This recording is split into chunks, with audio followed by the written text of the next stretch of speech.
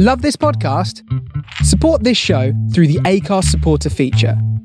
It's up to you how much you give, and there's no regular commitment. Just hit the link in the show description to support now.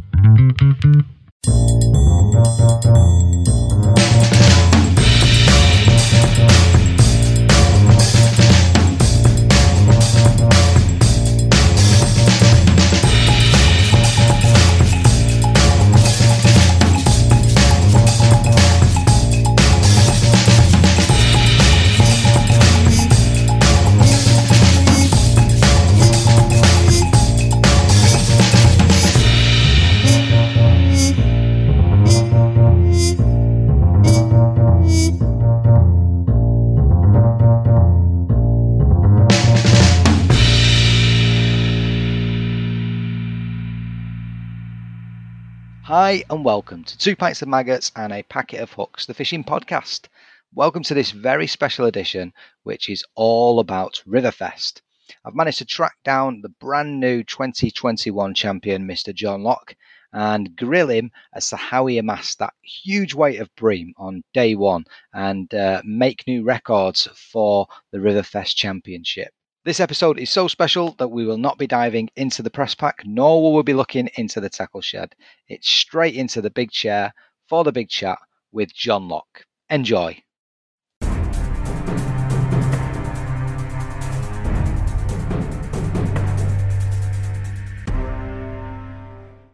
Okay, welcome to the big chat. And as I said in my introduction piece, it's a really exciting one for me because we've got the brand new Riverfest champion of 2021. It's Mr. John Locke. How are you, sir? Yeah, good evening, Dave. Yeah, well, couldn't be better, really. Fantastic weekend, fantastic event. The rivers fished brilliantly. It's been diverse weights, different species. What a match it's been, really. Phenomenal. And to win it is something I never really thought it would happen, but it just goes to show you've always got a chance. No, absolutely. And it's an interesting one for me because I did a similar, I'll probably call this like a Riverfest special or something like that. And I did a Fishermania one with Harry Bignell, not for long after he won that. And I guess there's a few parallels between the two because it's not that you chaps are unknown. It's just that you weren't necessarily the favourites per se. And I think what's great about both of these wins in Fishermania and on the natural, the Riverfest, is that it just goes to show is that given the right peg on the right day and the right tactics, anybody can win. And that is the beauty of fishing. Yeah, absolutely. And that's one of the reasons we go. We go. One of the attractions for me is that unknown element. And I think when we all start fishing as boys or whatever you do, you're always fascinated by that unknown in the water. And it's carried on for me, that. Exactly. And what we'll do is we'll dig into that a little bit. I actually normally have a bit of a theme to these, which I'm going to throw out of the window. Normally I do something called what's called past, present and future. So we talk about how you started, where you got up to where you are now, and then what your plans are. But because your keep nets are barely dry from Sunday and it's all in your head, I want to try and we'll dive straight in with the river. Yeah, sure. Yeah. If you don't mind. So first of all, a massive congratulations. Absolutely. Cheers. It's just a phenomenal thing to win. Can we start with the qualifier? Where was it that you qualified and what weight, etc.? Can you take us back to that? Yeah, qualifier. I booked, I think, 4 or 5 qualifiers, and they were all on venues I know reasonably well in the locality. I live in Derby, so kind of in the Trent Valley, and I fish the Trent a lot lower and upper. I think I'd booked 3 or 4 on the Trent and 1 on the Soar, and it was the first one I fished this summer. Was at Caithor, which is a few miles downstream from Burton Joyce, so not a dissimilar venue, to be honest. Very, very good match venue in my opinion. Again, a diverse selection of fish to go for. You could have a winning weight from the same peg by 2 people doing something completely different. There's no rights or wrongs sometimes. So it was early season. It was July. And I had been and had a little fish there, before I started my new job, which is kind of put paid to me midweek fishing nowadays. So I'd had a little fish there. I'd got some ideas, and the thinking I'd got behind it that there was quite a lot of bream in the river, but there didn't seem to be any particular sort of favoured areas. I got the impression they were roaming about a little bit in shoals, and I think the tactic I employed then was to pick me particular spot on the peg I drew. I drew about 5 in from the match length. Yeah. From the end of the match length. The downstream end pegs were obviously highly fancied. They looked great as well. They were just coming out of a bay and into a bit of river where there was some tree cover on the far side. And my peg was quite open, quite shallow at both margins, both the one I was sitting in and the far bank, which kind of forced me to fish it into the centre of the river was the line I particularly fancied, to the centre or just past the centre, maybe in 7-8 foot of water. And it was just a question of then concentrating on that area and waiting for the opportunities, which would have been these fish coming through. And it was about an hour and a half before I caught one. And they'd caught below me, certainly 2 pegs below me. I think he'd had 3 before I had one. But I finished up with 8 bream, and they were fish. 6 of them were perhaps 2.5 to 3 pounds, and then I had two bigger ones that were maybe 4.5, 5 pounds, and a small selection of roach perch as well. So had you made your mind up that this is it? I'm going to set my stall out for biggish fish. You wasn't tempted to fish the pole or anything like that? Well, I always had some float tackle set up as an alternative in case absolutely nothing is happening. But I'd sort of got the impression that I would be fishing the tip for most of the day and waiting for the opportunities. And the match was very similar to the qualifier the previous year, which again was won with people catching the odd bream. It fished a little bit better this year. I weighed 28.12, I think it was. It's not bad, is it? No, it was a good day's fishing. Any day you have on the river and you catch double figures of fish is a good day, in my opinion. Yeah. So yes, I was lucky to get a couple of visits from the passing shoals and sort of capitalised on them when they were in my swim. £28, and rightly so. It's a great river weight as it stands, let alone for a qualifier. Do you remember what the other 2, was it 2 or 3 or 4 zones? What was it on your? There was 3 in that particular one. I think I would have been in the C zone, the lower end of the match, the downstream end. I think the first zone was actually won off peg 1, so the upstream end peg. I think he had about £20. I think the middle zone was slightly less. That was won with maybe high teens. And then there's better weights were in my zone. There was another 23 or 24 pound weight as well. So every fish was critical in that situation. What are your thoughts on the Trent at the minute, John? I mean, it's just fishing absolutely brilliant, isn't it? It doesn't matter whether you're fishing for barbel, bream, carp. I mean, crikey, carp angles are doing really well. Pike, perch coming into the fore now, into autumn, and just the silverfish sport is phenomenal. What is it about the Trent these last few years? Yeah, it did seem to go through a period where the fishing did really drop off, and that did coincide with the sort of closure of the coal-fired power stations that were putting warm water back into the river when it had been through the process. So I think it just took time to rebalance itself. And now we're seeing the trend probably as it should be, naturally, without any external influences in it. But I think that period where it went from being a slightly industrial river to a completely natural river, it did take a few years to rebalance, but now it's healthy, it's alive with fish, the small fish on every single peg in the margins. So they're obviously successfully breeding as well, which bodes well for the future. There's, and as a match venue, that middle section of the Trent has everything.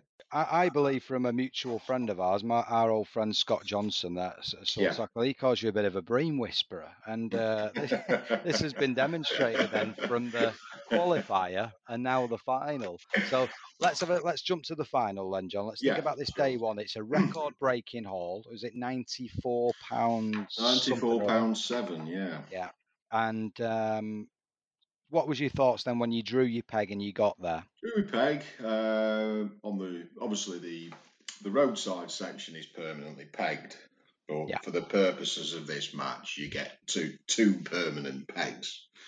So the numbers don't really mean anything until you've had a look where you are on the permanent pegs, if that makes sense. And do you know the stretch well, by the way? I've fished it. I have fished it a long time ago in club matches, so going back into the 1980s, and traditional sort of Northern Midland sort of pub clubs, working men's clubs, teams used to go with, and using them as match sections on that middle section of the Trent. It tended to be quite a lot of chub fishing then. There was a lot of those smaller size chub up to sort of £2, which often they were the match-winning fish. But there was always lots of roach there and millions of gudgeon as well, from what I remember. But I have fished it a few times in recent years. Not a particularly successful record there, although I've had some good days fishing. I've had a couple of sort of minor section wins. More on hard days, that was, where you didn't need to catch so much. I haven't actually caught any bream there before on that section. I've not landed on them. But I've caught nearly every other species there. Yeah. Including eels and barbel and everything. So you draw the peg, and if you've never caught a bream there before, how confident are you of putting a few in the net if that was your plan? Not on any sort of recent form that I know of. Had they been caught there? They certainly hadn't been caught there in the practice match the Saturday before, but there were some excellent weights of roach and dace on that section. And the talk was that they'd be the fish that would be dominant in that particular part of the river.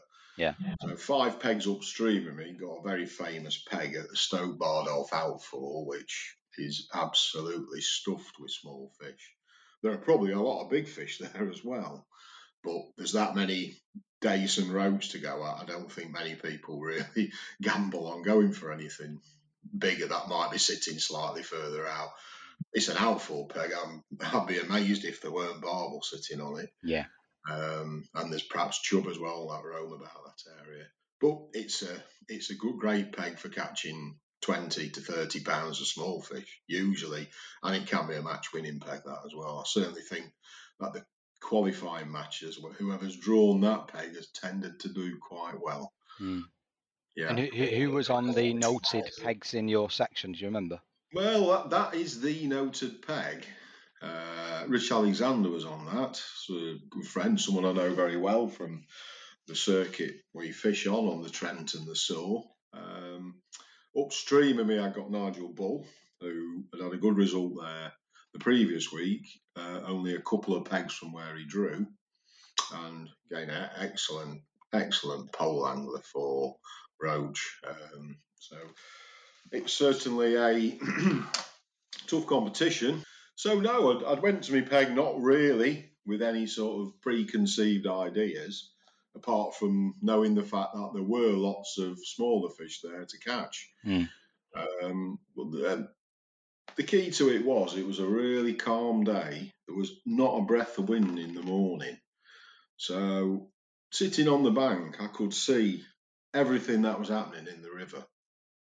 And I did notice some signs well across the far side when I first got there. A couple of smallish swirls, not great big bream humping out, backs first sort of thing. Yeah. Like you traditionally would see in a misty pool. It wasn't like that. It wasn't as obvious as that. It was more smaller movements under the water. And when I looked more carefully, I could actually see small patches of bubbles coming up. Yeah. So there was a couple of cormorants working along that side of the river because it obviously shallowed up towards the far side. Well, that kind of made me mind up. That 10 minutes sat watching the water gave me some confidence to actually attack it with a big fish approach. And I think if you've seen some signs of something in the water, like I say, it's going back to when you fish as a boy. You know, if you see something, you know, you're intrigued. You use that bit of knowledge you've got on the day. Whatever's happened there previously, you know, use that to your advantage. Yeah. Because sometimes, you know, the fish aren't always obviously where you think they're going to be. So it was then a question just getting me feeder rod out, putting a big bomb on it, put an ounce bomb on. That wasn't quite enough to get out and to be able to assess the depth. So I changed that, ounce and a half. That got me the correct distance. So I think plumbing around, seeing there was no obvious shelf in the water. It did shallow up the further across you went. It was much deeper down the middle. It's maybe 11 foot, 12 foot down the middle, perhaps. Yeah. But the area where I'd seen the fish were probably only sitting in maybe 5 foot of water. How far was the chuck? It was 75 turns on my reel, which wasn't a big reel. It's not one of these big pit reels. It's an old Shimano one with a fairly narrow spool. So I would imagine that's perhaps 65 yards. Oh, it is a chuck then. Crikey. Yeah.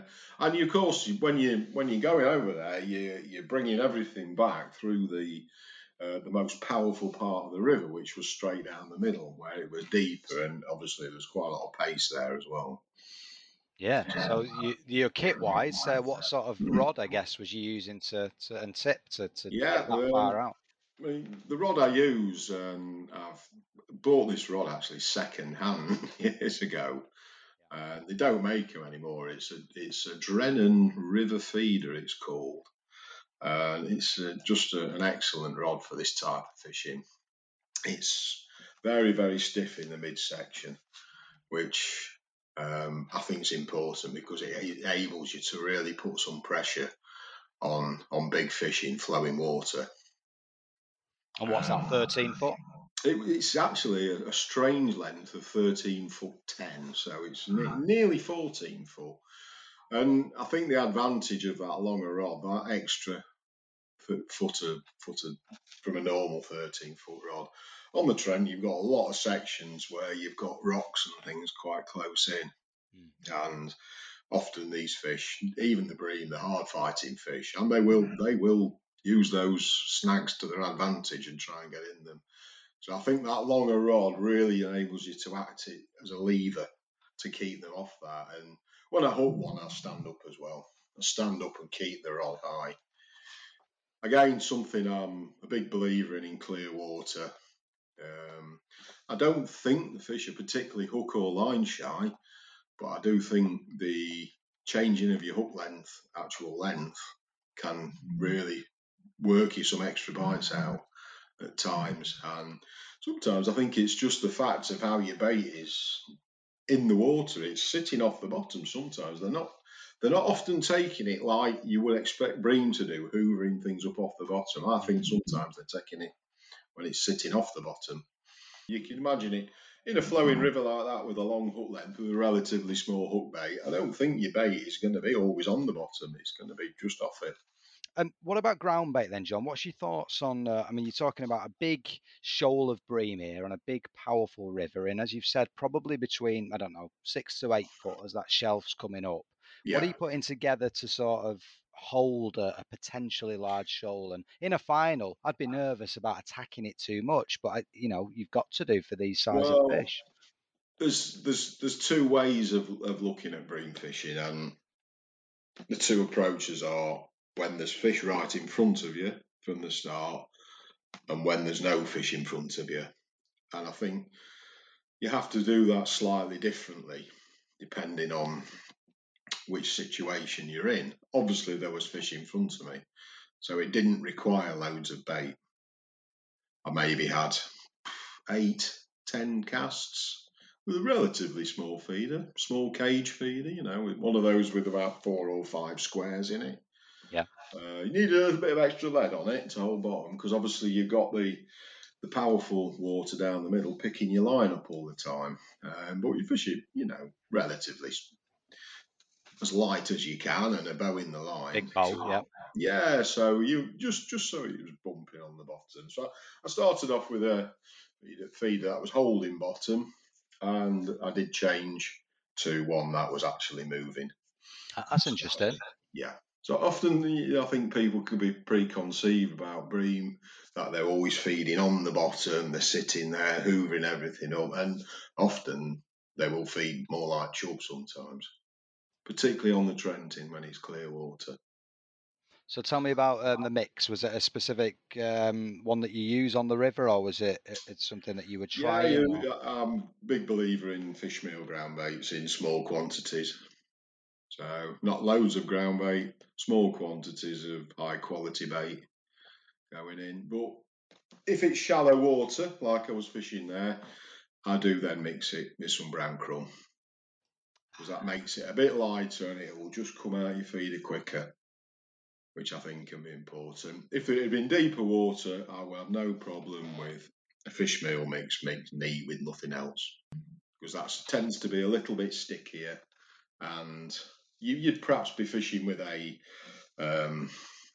conventional open-ended feeder rather than a cage feeder, because you would be wanting to you wouldn't want your bait coming out in that first couple of foot of water. But in the depth I was fishing, I didn't have a problem with that, with the little bits of bait coming out on the way down.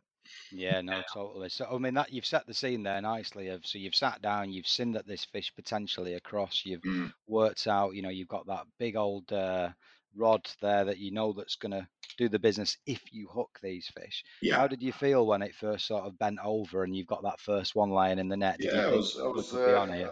I started fishing. I like to always have a few casts and just feed a little bit of caster without any chop worm, just to see what the reaction is of fish. And I tend to use maggots on the hook for the first few casts.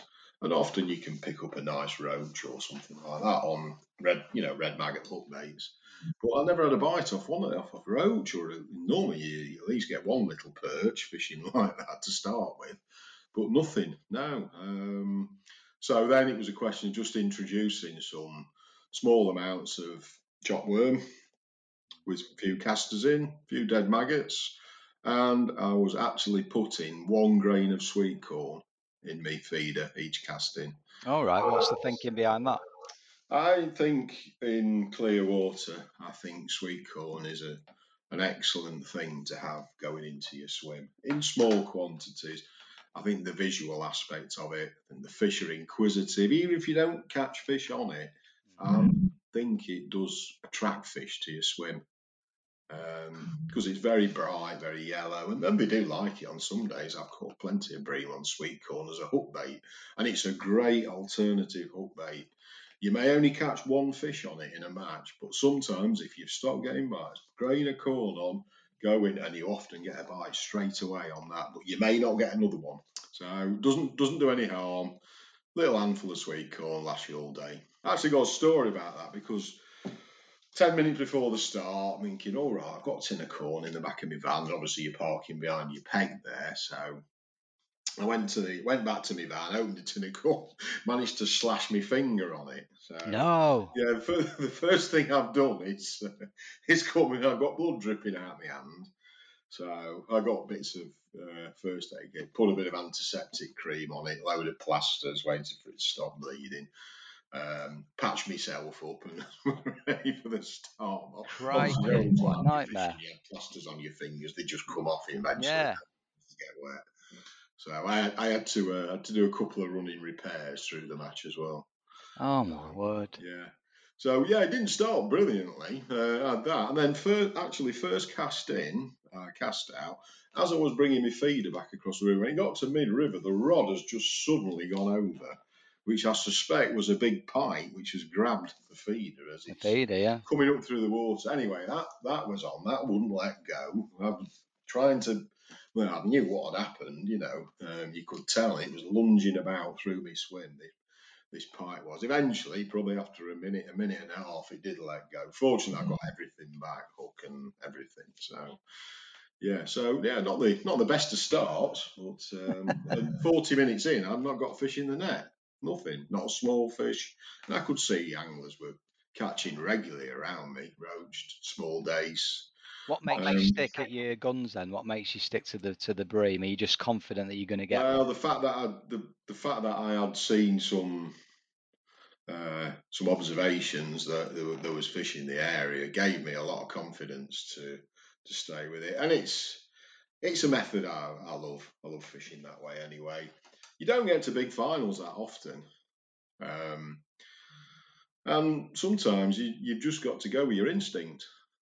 You've just got to block out the fact that you're fishing a big match and fish how you see it in front of you. You're seeing people around you catching these, bits and bobs, and you're sat there fishless for 40 minutes. I'm thinking, putting myself in your shoes, I'm thinking, you're not going to get there. You don't get to many finals, like you say, and it's one of those where I'm in it to win it, absolutely. But I don't know if I'd have the bottle to hold out. Thank God that you did. Like I say, it's a method I use quite a lot. And I mean, you have to have a bit of luck in matches as well. I mean, the luck I had was that the anglers either side of me weren't fishing the same method as me. If all three of us in a line would have been fishing the same, it would have been a totally different result, I'm convinced. So you do need that bit of luck as well. And obviously you can't influence what anybody else is doing, but sometimes that can work to your advantage. I'd swapped and I'd started to introduce small bits of chop worm and started fishing with worm hook baits, and maybe that was coincidental. Maybe if I'd been fishing maggot hook bait at that time, I'd have caught them the same. But it did seem to be that they wanted the worm hook bait. Mm-hmm. And then I got one about £4, and then I think I had 4 in 4 casts. So brilliant. From not having a fish for 45 minutes, after an hour and a quarter, I got £16 in the net, which totally changes things. And then I did see a few splashes from feeders going in around me. And is that off-putting? No. You've got to think your own way, and it's your peg for the day. You've got to do it how you see on that day. If other anglers decide to join in on that method, that's their peg, and you've got to accept that. There's no point in thinking about what everyone else is doing, in my opinion. You just fish your own peg, your own match. Well, tell me about the buzz on the bank then. I mean, you've covered off their sort of tactics and how you approach the swim and obviously how it's developed. But what about the buzz on the bank? You're catching these bream, there's cameras behind you, there's live streams on Facebook and all sorts going on. People asking you questions and whatnot. Did you attract a crowd? When did you know that you were starting to win this competition? Well, I didn't know that at all. Well, and I just knew I was catching well, and when you're catching fish of that size, you always know you're going to be in with half a chance at least. But there are some noted bream areas in some of the other sections, and the impression I got was that if I'm catching them here, I bet they're catching them somewhere else. Of course, well. Yeah. Because there ain't just one shoal of bream on that river. There's probably multiple different shoals of them. Nobody really said anything too much. I'd heard there'd been, I heard people behind me talking about saying someone was catching some good barbel. So it was just an impression. I was sat slightly into the river, so it was an awkward bank as well, so nobody could really get down too close to you. There's all rocks at the bottom and everything. So, and the fact that there was people on the bank didn't really bother me because I was fishing so far across the other side. True. Yeah. It was never going to spook. It's a public road alongside the river on there. Maybe if you'd have been catching them closer in, it would have done. But I don't think it was going to upset them too much when you're 60, 70 yards away. So the weigh-in then comes, and obviously you're sort of £30 in the red, if you like. What's your thoughts then for day 2? Because for the listeners that are, unaware of this competition, Riverfest is over 2 days. It's over Saturday and Sunday, and it's on weight. Yeah. So there's no points involved. There's no section points or anything. It's pretty much a weight game. So you've got a reasonable advantage. Yeah. What's she thinking for the next day? Attack again or consolidate, or what was the thought process for day 2? No, just really see where you were drawn. Obviously, if I'd have drawn a peg where there'd been barbel showing or a peg with potential big fish, I would have definitely had a go for them at some point. Whether I'd done it all match or not is probably doubtful. But like I said about the Trent, it's a live fish at the moment, so on every peg there are something to go at, whether that will be dace or nice quality roach, or even some of the deeper pegs where you can fish like a chop worm method and catch all sorts of things that live on the bottom. Actually, the peg I drew on the second day was relatively shallow, more of a small fish area. So I was, 6 or 7 pegs from the end of the match section. So, yeah, good area. They caught well there the day before. With some really nice roach weights. I think Rob Casterton had 27 pounds. He was slightly further upstream of where I was, where it's just a touch deeper. But there was certainly lots of fish in that area. So my thoughts on that was, you've always got a ledger rod set up just in case. But really, it was concentrate on float tactics and aiming for double figures, really. So I'd got a target weight of 10 pounds plus to catch on the second day, and just enjoy myself fishing float tackle, and not really worry too much about who's drawn where or what anyone else was catching. Brilliant. Yeah, laid back Larry. Love it. No, quite a stressful job sometimes. So when you go fishing, it's an enjoyable experience for me, whatever the fishing situation, whether that's scratching out 2 or 3 pounds on a hard winter canal match, or whether you can relax and do some bream fishing on a river in the summer. So you've got to enjoy it. Once you stop enjoying it, that's there's something wrong. Yeah, no, absolutely. So tell me then, was you fishing the pole or stick float? Yeah, I did start on the pole, and I'll be the first to admit, fishing the pole for small fish is not my strongest aspect. I do love, like every match angler, I love to catch a net full of roach. I particularly like catching them on casters, on a stick float or a waggler. Oh yeah. But pole tackle. I did try a whip closer in, but that didn't get me anything. Maybe it was slightly too shallow for that. That type of fishing. So I actually fed a line at 13 metres, so hedged me bets, put some ground bait in there, caught some fish on that, and loose fed casters and hemp over the top of it, hoping to attract slightly bigger roach into the swim as the match went on. That didn't really work out, if I've got to be honest. I did catch a slightly bigger roach, and I caught some, not huge, but nice sort of 3-ounce fish. Put a little run of them together by fishing a stick float, actually, slightly further out and downstream. And then I tried to sort of catch them on pole tackle with a lighter rig. Unfortunately, then I did experience a little bit of pike trouble. In one of which I ended up losing my entire rig. When a pike grabbed a fish and then he grabbed another one, and I kind of lost my way a little bit in the middle of the match. Started loose feeding heavy, and that seemed to attract more and more small dace into the swim. So eventually I just thought, fish for these.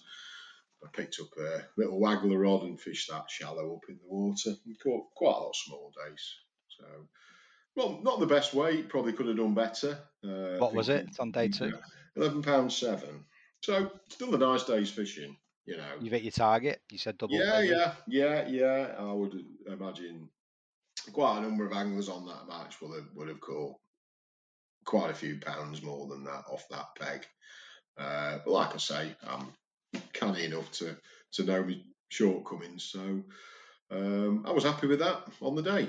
So not 100%. So then word on the bank starts filtering through. I guess, was there any nerve then? I didn't really know who'd drawn where. A friend of mine, Andy Stark, he was on the next peg downstream. He's a very good big fish angler on the Trent, and he was obviously going to go for it. So he was like an indicator as well. I could see what he was fishing swim feeder tactics, and also feeding heavily down the middle of the river, hoping to catch maybe one or two large barbel to boost his weight. Yeah. So that was a good indicator that they weren't really feeding in that area. Maybe they weren't in that area. I don't know.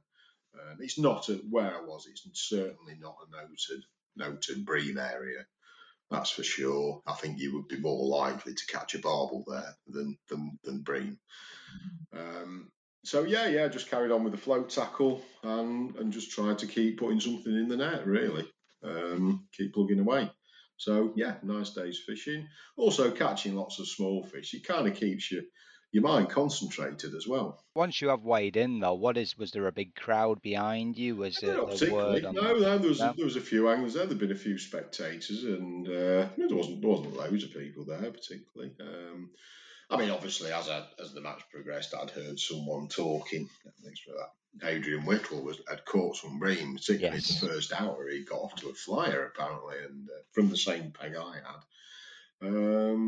But then, sort of somebody come down later on and said, well, he's not caught. He's caught some, but then it's kind of everything's gone off a bit, whether they spooked or whatever, or whether the fact that it's been fishing for 2 days and but he wasn't adding any more to his total. But again, you can't influence what anyone else happens on anyone else's peg. So it's if someone had caught £100 of bream on the second day, then fair play to them. They'd have been a worthy winner to do that. So was it back at HQ when you found out that you'd actually won? Yes, it was. Yeah. As the angler who was lying second, Colin Beach, who called the barbel on the first day, I saw him when I got back to the ferryboat pub, and he told me I think he weighed 15 pound roach. So again, he's had a nice day's fishing. But I kind of knew then that what I'd done on the first day turned out to be enough. Yeah, no, fantastic, and it's one of those. The like you say, we said at the start of this chat around the sheer variety. I think I saw a couple of interviews. I think Dave Harrell was one of them, and he spoke about just it really is a bit of a kitchen sink job. You need to bring everything and set everything up because you just don't know what's going to work. And you look at some of that. I think it was Cameron Hughes actually. He was probably the pick of the bunch in terms of silverfish weights. I think he had 52 pounds. He's a terrific angler on those venues and tremendous pole fishing techniques he's got. Well, when you consider that him and Matt Godfrey have not long got off the plane from the World Championship straight into a big fight. Yeah, and Steve Hemingway as well. Steve Hemingway. It's not Sean bad, Ashby, is it? They were all there.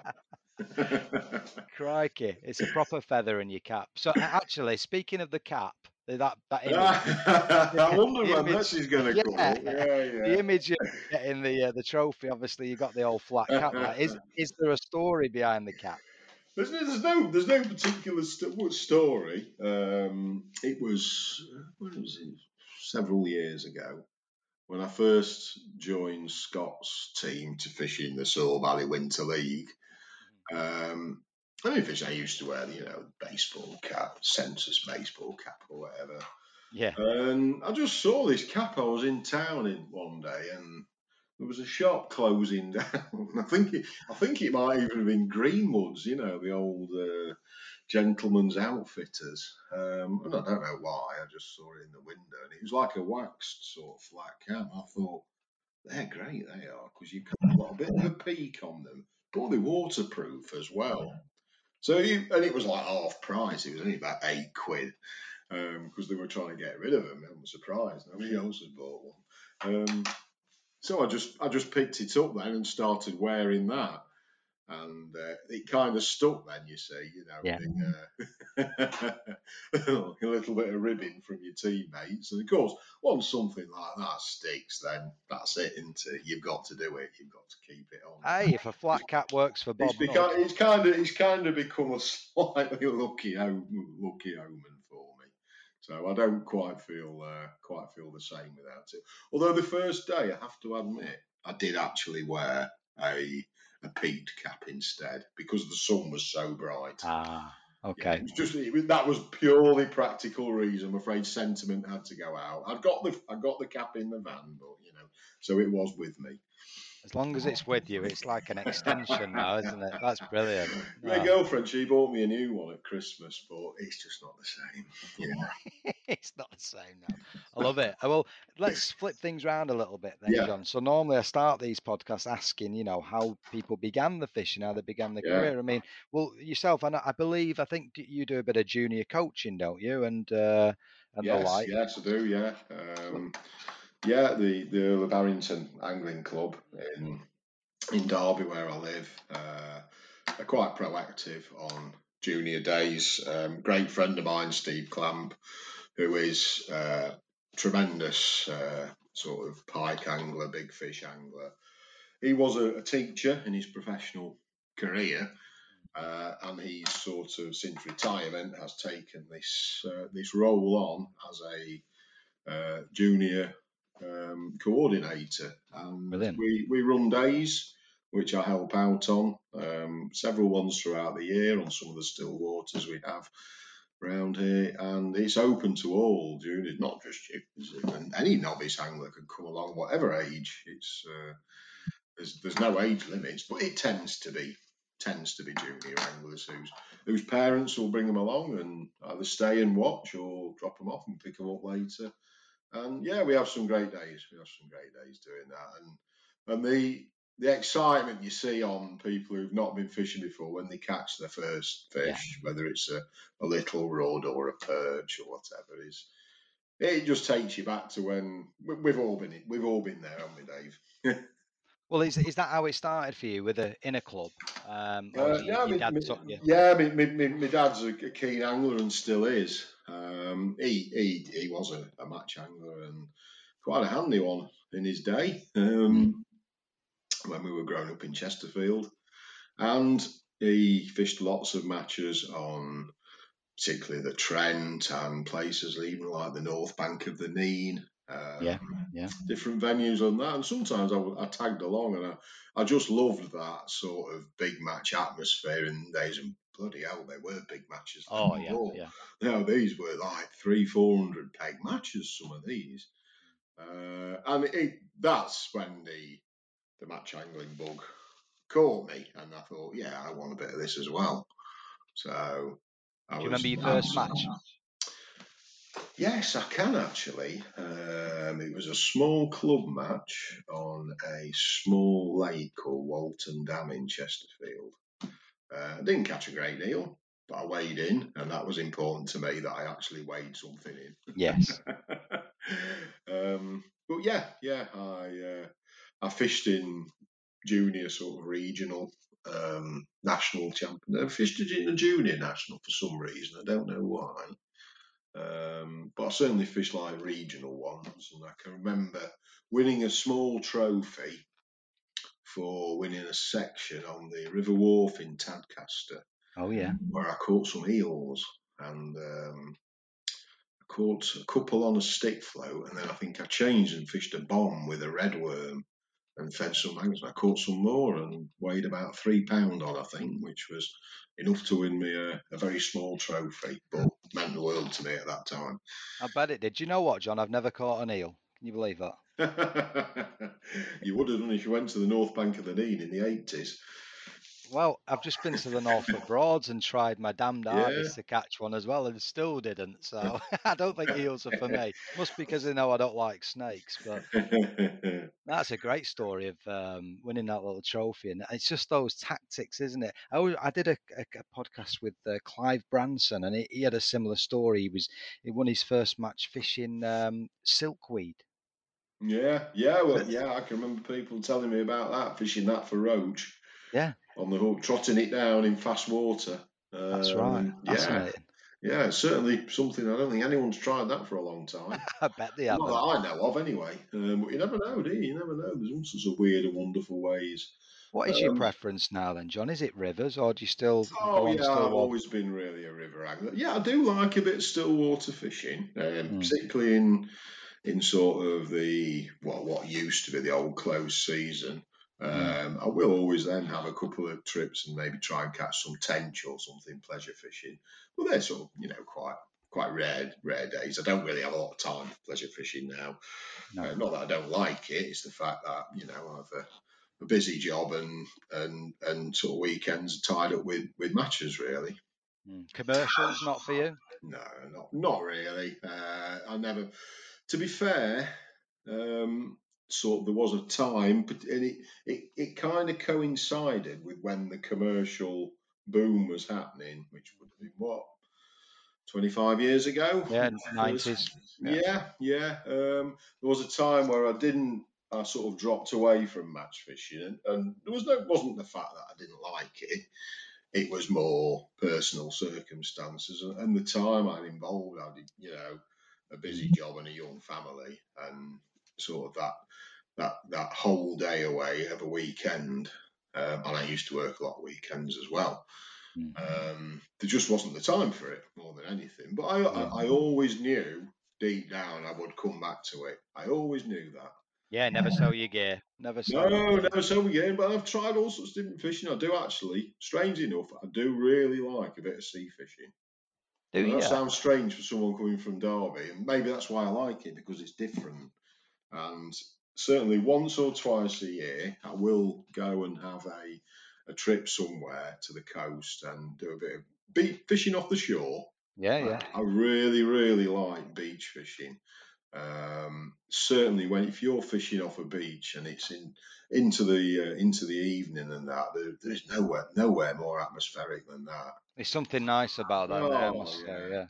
I've had some good days. I've caught some big smooth hounds off the Lincolnshire coast, and I've caught some cracking plaice up in Morecambe Bay. And that's lovely fishing, that, because often you don't have to fish very far out for them. No, and that makes me laugh when I look at these lads beach casting. They try and chuck it as far as they can, and actually 9 times out of 10 the fish are only at like the second surf. They can be, yeah. So yeah, I do like different aspects of fishing as well. I've done a little bit of pike fishing. Never got into carp fishing. That didn't really do it for me. But certainly, yeah, I do like to have the odd session fishing. If I go pleasure fishing, I would not really take my match tackle.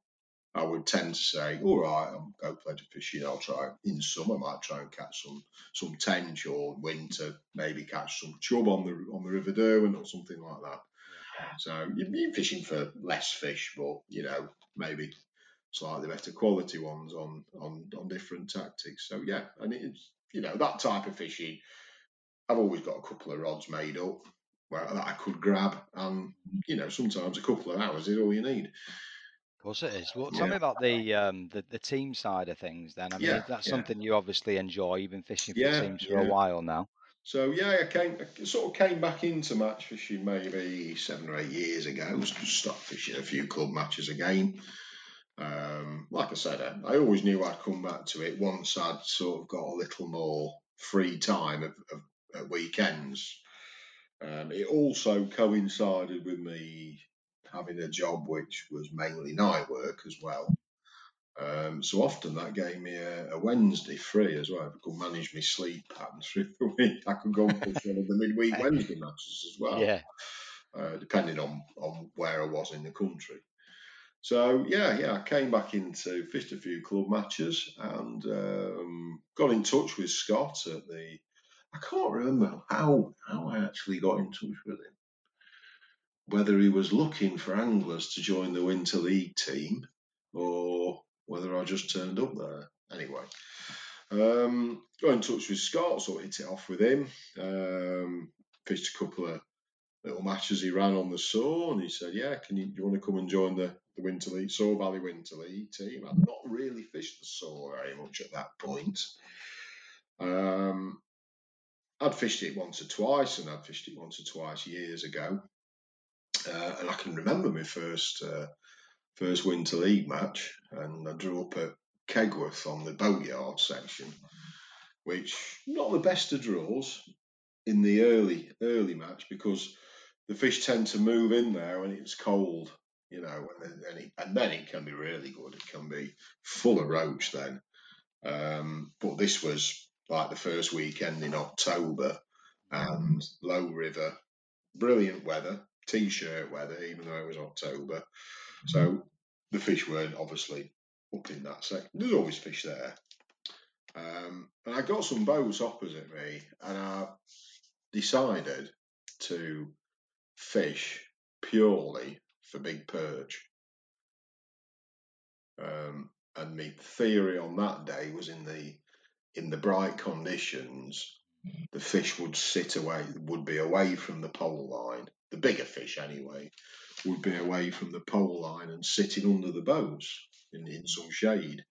So I fished a small bomb and let it roll under the boats, and caught some couple of fish there early, and then I changed and fished a little feeder with chopped up lobworms in it and soil to plug it, and fishing half a lobworm on a size 8 hook, and actually won the section that day. Yeah. I think I had, it's done in kilos, but I think it probably had around 15 pound in weight. Lovely. So there was some big perch as well. Yeah, 2.5 pound, a couple of them. So yeah, and I've fished the Winter League ever since. It's nice. It's the first time I've fished the river this year. I've never even seen it before. It's lovely. It really is. It will just be starting to come into its own now. Sort of from now, between now and Christmas, it will be at its peak, in my opinion. Could do with a little bit of water going through it. I think it really is a river that benefits from some extra water in it. No, it's one of those. I can't really explain what I thought when I stepped over onto the bank. I just thought, do you know when you get a feeling straight away? Yeah, I like this. Even if I don't catch today, even if I don't catch, I just like it. Yeah, and it was just one of those sort of feelings. Really it's nice. It's a great venue, and it's a great match venue. All right, the access isn't as good as it is on the Trent, which is probably why there aren't more big matches on it. I mean, we never used to think like that years ago. We used to just walk across the fields with your Shakespeare box on your back. It's all the gear we've got. Yeah. Well, pole fishing has kind of increased, doubled the amount of gear you take. When you were just fishing rod and line, it was easier. You didn't. I've walked a mile to pegs years and years gone by. Yeah. And didn't really think I was younger and fitter then, though. But certainly that aspect, and fishing poles now. Obviously, you have rollers and all sorts of paraphernalia going onto your seat box to enable you to fish comfortably. So you obviously increase the weight you're taking, and if you walk into a section where you might have bridges and stiles to go over, and it's awkward really to unload everything and load everything on again. That's right. But despite that, it's still a great venue. I love it. I love fishing it. Well, while we're on the subject of the Soar, there is another big match coming up soon. I think it's in about 2 or 3 weeks' time, and that's the Soar Championship. Yes, so that's right. Yeah. I imagine you've got your name down, and will that be another title, another title to get into your flat cap? Yeah, absolutely. Yeah, it's that'll be on the Sutton Bonington section. So again, it's probably the most popular of the match sections. It's a bit like a canal there in a way, with some flow. It's a lot of the bank's been sheet piled on your side, so nice, comfortable pegs. Often you're fishing off a kind of towpath. But then there's bits of it where the far bank is quite natural, and great venue. Loads of bream in it again. They can be quite moody on the Soar, the bream. some days it's like there isn't one in the river, and nobody in the match will catch one. And then other days, whatever sparks them into feeding, they'll be coming out all over. But there's lots of other fish to go for. There's loads of roach, lots and lots of perch, and quite a lot of skimmer bream in the which tend to, I find, sit in that middle section of the river, almost in the boat, what you'd consider the boat channel. So they're always an option to fish for. A few eels as well in there, is there not? Yeah, some great big eels there. Yeah, and tench. A lot of tench in the Soar. A lot of tench. So yeah, well, you can actually approach that river with a chopworm approach, which can be highly successful on some pegs, particularly when them bigger perch will probably be feeding on fry a lot at the moment, but it won't be long before they start getting their heads down and you'll start catching lots of Well, absolutely. They'll be getting their head down ready to spawn come January, right. February. There seems to be a point in the year when they start feeding on anglers' baits rather than all the fry in the water, and it won't be long before that happens. And you can actually win matches with them. You know, well, fingers crossed it's in a couple of weeks' time for you. Then, yeah. Well, I'd say there's plenty of bream in there as well, and I wouldn't be surprised if that particular day somebody nails a few of them. Yeah, no, I'm sure. Well, good luck with that. That is for sure. But as our sort of theme, if you like, talked a little bit about your past, etc. What are the plans now? Then, have you worked out how to spend your money yet? Yeah, I'm going to go on eBay and buy another one of those redundant feeder rods I've got. See if I can find one of them. Sounds good, eh? I'll get in there before you. A replacement. Yeah, maybe that'd be a good investment. No, not really. I certainly won't be buying any large amounts of fishing tackle. I think I'll have a nice holiday next year with my partner Julie. And yeah, I really love Italy, and I quite like to go to the Amalfi Coast or Capri or just somewhere different that I've never really been to before, but somewhere I've always, I don't just like Italy. I've been there. I just think it's a great country, and I just like the people there. I kind of fit in. I kind of fit in with them, really.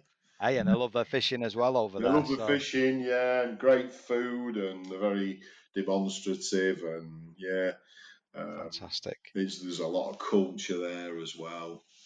So that'd be something like that. That would be nice. That'd be something special. I want to do something that I wouldn't perhaps normally do.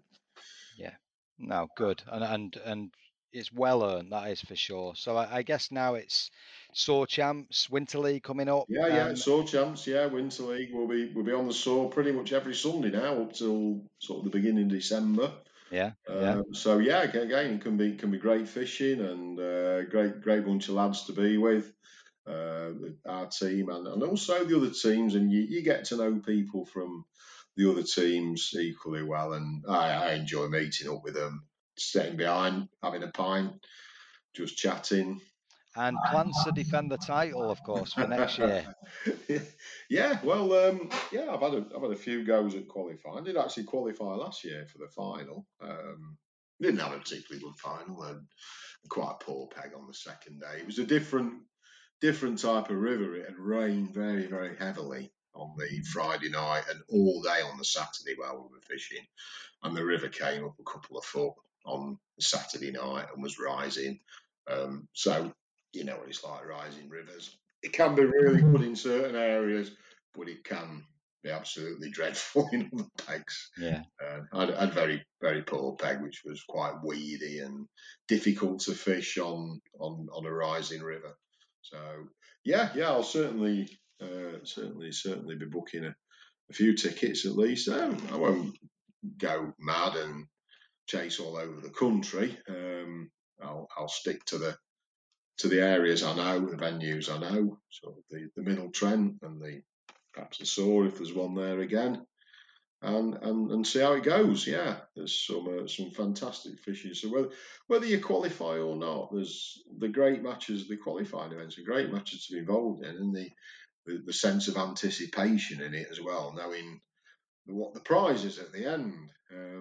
That's what we do it for. You get that bit of a buzz from just being involved. I agree. Well, John, that's been an absolute honour for me. It's probably the first time you've gone through it in any detail. It won't be the last, and that's for sure. I'm pretty sure that's you'll be asked many times about how that match went, and as long as that record stands, that's another feather in your cap as well. So yeah, well, records are there to be broken, and like most things like this, fishing matches, the moments in time, same pegs on different days can be totally different. Yeah, so that's fishing for it's sure. Right place, right time moments, and that's the way I like to look at things. Well, John, it's been an absolute pleasure. Very modest Dave. Of you as well. So cheers for joining me. Thank you Thanks very much, Dave. I'll see you soon on the bank. Teddy Fisher Baits specialise in the manufacture of fishing ground bait and additives. We combine a 40-year-old proven fish catching recipe and the experience of our skilled team. Fishing is an adventure, and here at Teddy Fisher, we strive to make that adventure a success.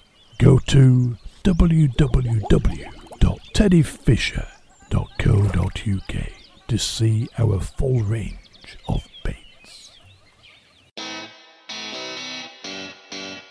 For all your fishing needs, be sure to check out Fishing Evolution. Boasting 2 floors of branded displays, visit our recently expanded superstore at Hadley Road in Sleaford, where we offer a huge range of tackle from all of the leading coarse and carp brands such as Nash, Fox, Korda, Drennan, Preston, Guru, Daiwa and many, many more. You can also follow us on Facebook and Instagram, where we share all of the latest news and updates about products available in store.